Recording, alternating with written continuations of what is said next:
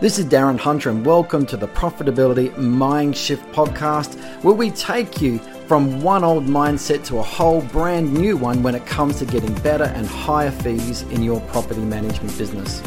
For 33 owner fees charged over Australia, New Zealand and the United States, go to profitabilitymindshift.com. Hi everyone, Darren Hunter here. This is the Profitability Mindshift podcast. Today we're talking about another law, and this is the law of alternate cost. Basically, that if you provide a service at a fee and you don't express what the alternate cost is, if your service was missing, then you are at the risk of your fee looking expensive. But if you're able to compare it against what the alternate cost is of going without, and that is a really ugly high cost compared to you providing the service and what your fee is, then you've now justified it and you've made it look like a bargain, even though it's the very, very same fee. Example, so here in Australia, we legally must give to owners an accountability of how the rental monies have been spent, have been dispersed, who would pay it, all that sort of thing. And that's a monthly statement. Everyone does it. But also, annually, we provide a statement to the owner as well, but that's not a legal requirement. That's just an add value service. So why do it for free? And so if we said to the owner, Mr. Owner, here is your annual statement, but from now on, we won't be providing it any longer. What will the owner then have to do? Well, he'd have to take all his 12 monthly statements and all the bits of paper or whatever, take them to his accountant. The accountant, they don't charge like property managers per hour. They're probably like $200 or $300 an hour.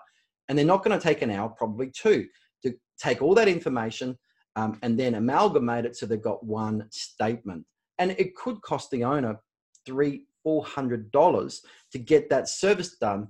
And so, of course, the annual statement now means that the accountant doesn't have to do that work and saves him a lot of money. Alrighty. So if the owner is being charged $300 or $400 for that accounting service, well, why are you afraid to charge $30, $40, $50, $60, and I've even seen up to $125? And when I'm speaking in America, of course, I've got to be very careful about what I say on stage because of the antitrust laws and mentioning numbers. And I say, okay, if the owner had to go away and get this service alternatively and it cost him 10 oranges, but you're charging him a quarter of an orange to give him the statement so it saves him 10 oranges, well, maybe you should be charging him 3.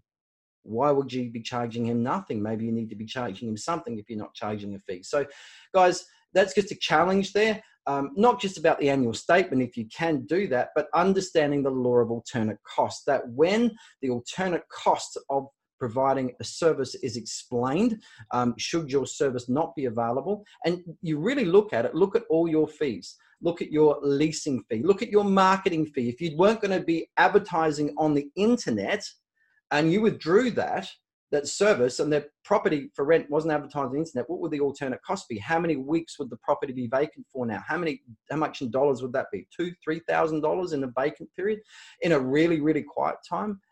All those sort of things, that's using the law of alternate cost. There's so many fees that you can apply that principle to. Hope you've learned something new there. Law of alternate cost. This is a Profitability Mindshift podcast. Take care.